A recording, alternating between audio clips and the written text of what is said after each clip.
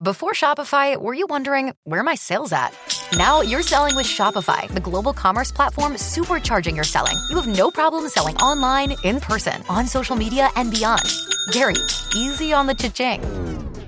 Oh, sorry, but my Shopify sales are through the roof. Start selling with Shopify today and discover how millions of businesses around the world use Shopify to ignite their selling. Sign up for a $1 per month trial period at shopify.com/listen. Shopify.com/listen. Welcome back to all of you crimeaholics. We are back with another one of our Missing Mondays episodes. It's your host, Holly, and I want to start off by saying we have a ton of new listeners that we are super excited to have joining us. So if you're a newbie, welcome. We hope you stay and stick around. Make sure before you forget to go in and hit subscribe on your preferred podcast platform so you can stay in the know every time a new episode goes live. If you're an OG to the podcast, thanks for your continued love and support. Now let's get started. Missing Mondays is a segment that was created by Kenzie and I to help keep missing persons' name and information in the media the best we can and to aid in their return home. 90,000 people in the U.S. are missing at any given time, and while some are found alive or deceased, the majority are still missing today. On this segment of Missing Mondays, I will be sharing the information about Keisha Jacobs.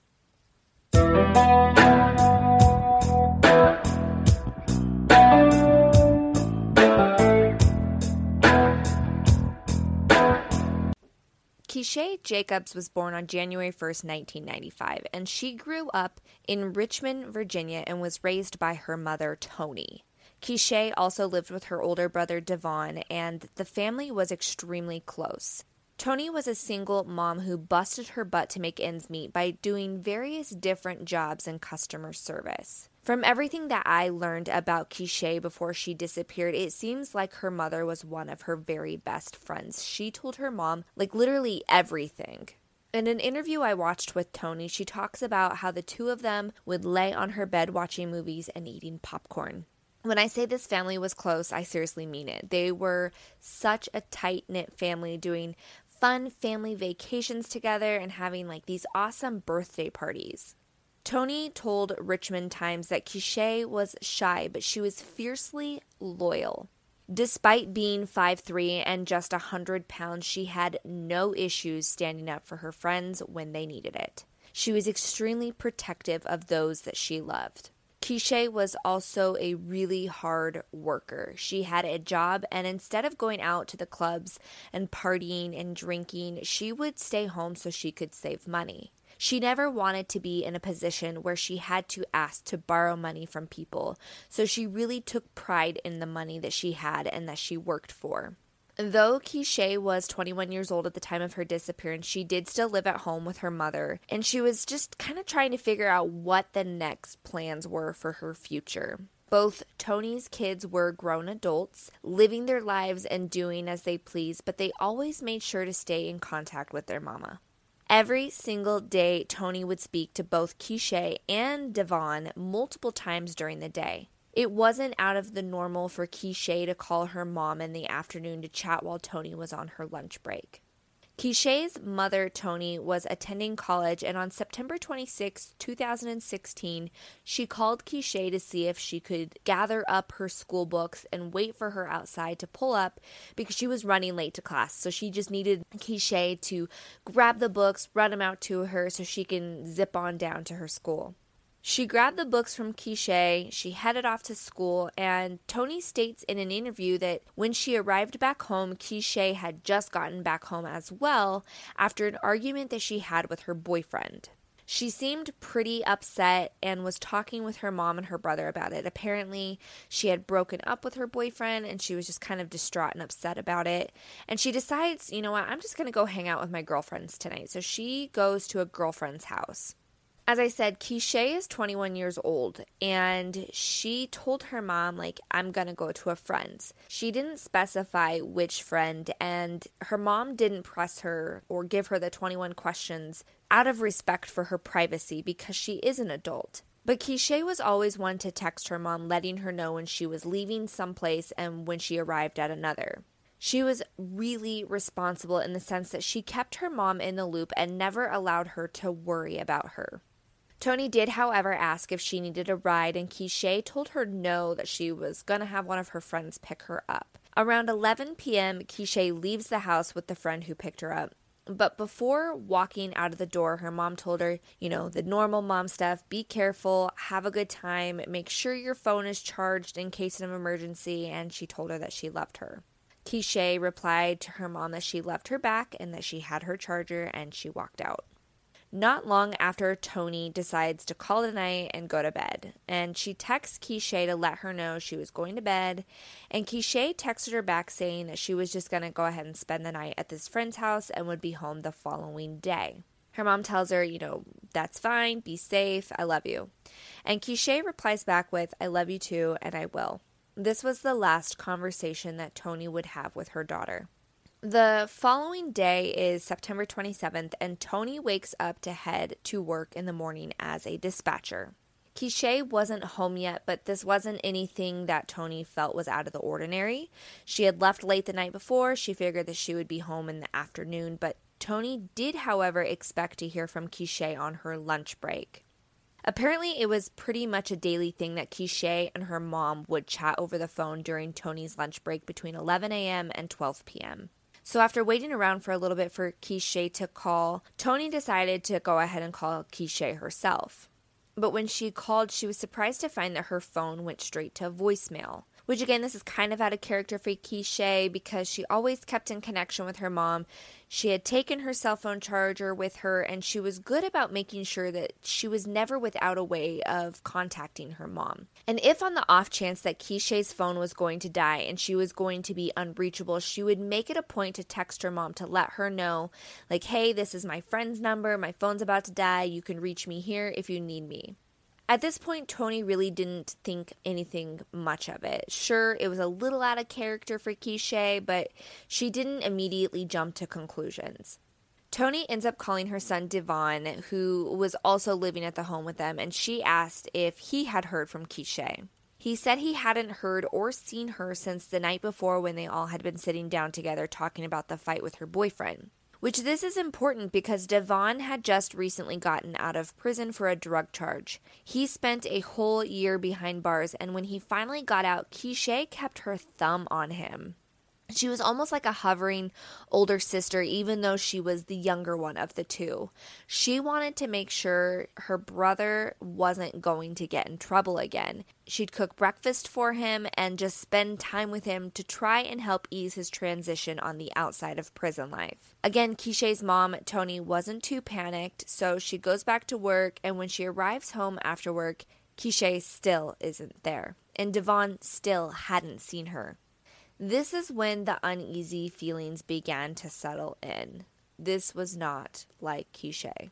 She started off with calling some of Keeshae's friends to see if any of them had seen or heard from her. Call after call after call, each person had the same answer. They hadn't seen her, nor had they talked to her. Toni tries to get some sleep that night, but by 1 a.m., she was up and out of bed, sick with worry. As day breaks, she begins going door to door asking neighbors if anyone had seen her daughter. Nobody had.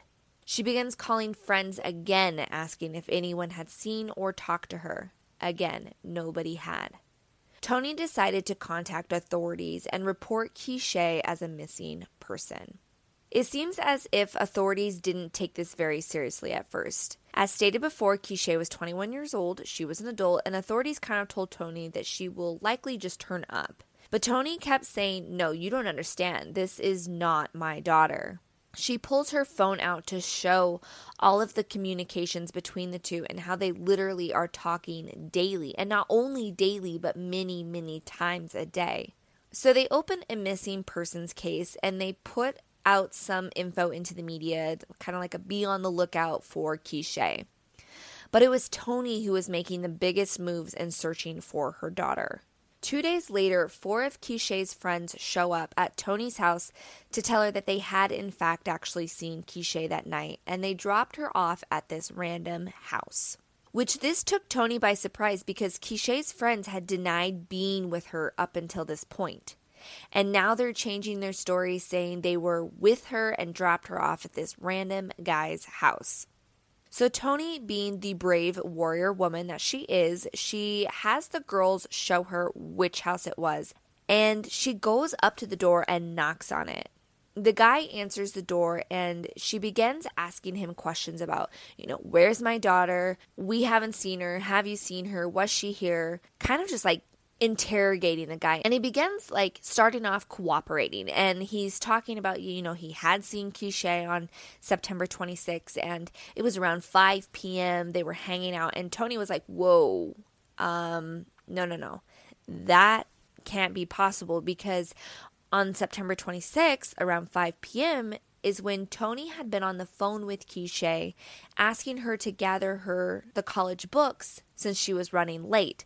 And so he quickly changes his story to say, it must have been, 6 p.m., my bad. Again, Toni had ways of proving him wrong, and this guy just kept changing the time of his story.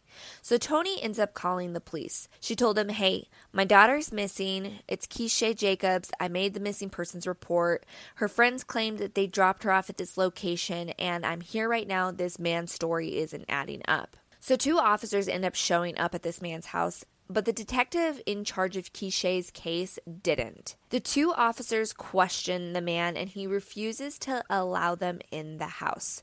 So this other detective gets called to the house, and I guess he was able to go inside, and he quickly ruled that Keisha wasn't inside. He went in, went out, no Keisha. So more days go by and not much is being done yet, and Toni goes off to church. When she gets out of church, she was going to head over to this rally that was being held for Keisha. They had planned to pass out flyers and show her pictures to people and just see if anybody could remember anything.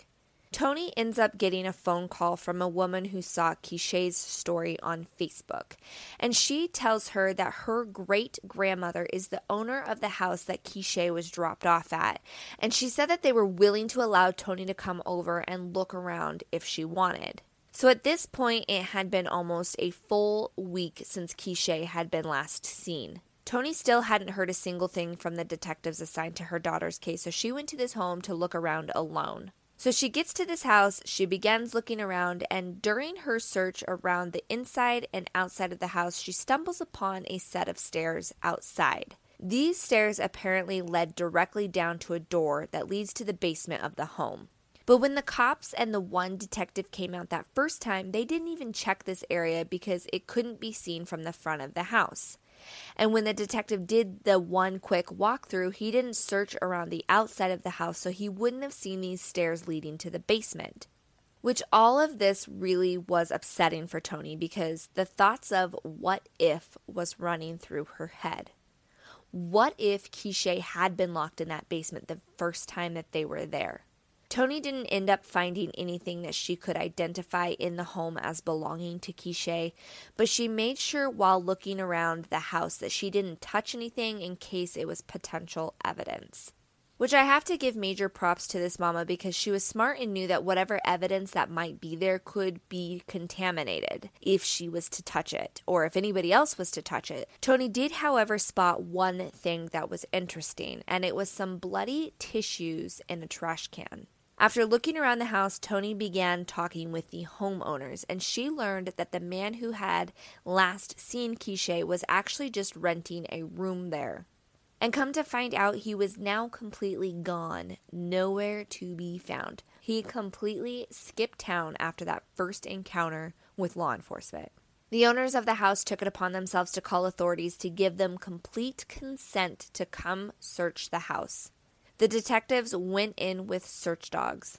Toni never heard much information from detectives about what they found, which we know isn't unusual because they do have to keep information to themselves since it is an active investigation and any leaked info can potentially ruin a case. But according to Toni, she had heard some things from the homeowners. The homeowners told her that the police came with dogs multiple times, which it's nice to know that they were really thoroughly searching. But it also gives you the assumption that the detectives and search dogs were getting some kind of hit inside or around the house. In an interview that Toni did, she said that some kind of DNA was taken from inside the house, but she wasn't sure what exactly was taken, just that she knew some sort of DNA had been found. I tried looking up information on this and I couldn't find any news articles about it, so this for now is just speculation and hearsay from Toni. Something else that Toni learned was that the man who was the last person to see Keisha not only left town, but he was also on parole for something that had happened with another woman. Toni states in that interview that she does not know this man's name or anything about what happened before Keisha went missing with this other woman. So I wasn't able to look him up for further information on what went down, but apparently he was known to be not a very good guy.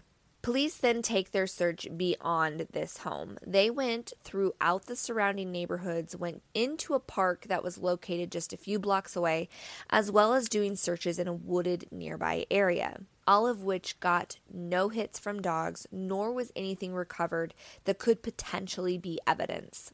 While Toni was waiting for any kind of information about her daughter, she began receiving some really cruel messages. Toni would get calls from a woman who was claiming to be Keisha. She would say things like, "Mama, please help me. Mama, come get me." Of course, Toni knows her daughter's voice and knew it wasn't her, but it's still a nasty trick to play. She also would receive text messages from random numbers stating they saw Keisha at a certain place, and Toni would rush and hurry to get there only to find out that she wasn't there at all. People had also tried to distort money from Toni, saying they knew where she was, but they needed to be paid. I cannot imagine being a mother going through the worst possible thing to ever happen to your child and having people play such nasty and cruel jokes. 4 months after Keisha went missing, Toni was hit with more tragic news. Toni's remaining child, Devon Jacobs, was murdered by a 39-year-old man named James Henshaw at a Motel 6 in Richmond. According to Richmond Times, a witness said she heard 2 men fighting, and then James Henshaw pulled out a .40 caliber gun and shot Devon first in the leg, and then the second shot hit him in the jugular vein in his neck, causing him to bleed out within seconds.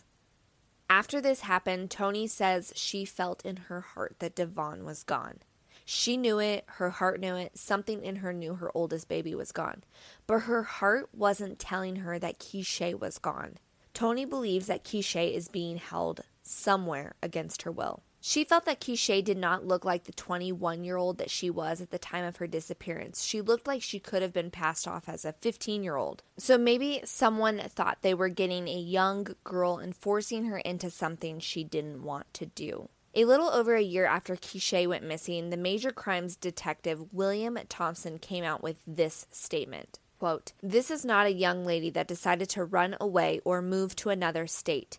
It is not her character to not call her family or friends in 14 months when she would reach out to them every day." End quote. They then stated that foul play is suspected in Keisha's disappearance. And in 2018, someone who was serving time for a violent crime against a woman was talking in prison that he knew where Keisha was.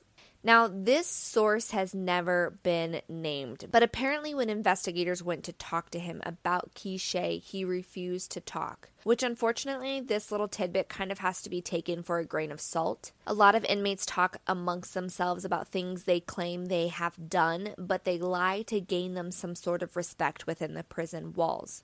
Since the disappearance of her daughter and the death of her son, Toni gives credit to the Richmond Police Department as well as the community for being her support through these times. Toni remains hopeful that someday she will be reunited with Keisha.